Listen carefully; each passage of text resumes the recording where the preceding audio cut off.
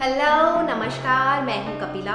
वैसे तो ये सभी जानते हैं कि खीरा खाने से हमारा डाइजेस्टिव सिस्टम ठीक रहता है, लेकिन खीरे को छिलके समेत खाया जाए तो यह हमारी हड्डियों को मजबूती देता है। खीरे में बहुत ज्यादा मात्रा में सिलिका होता है जो हमारी हड्डियों को मजबूत बनाने का काम करता है।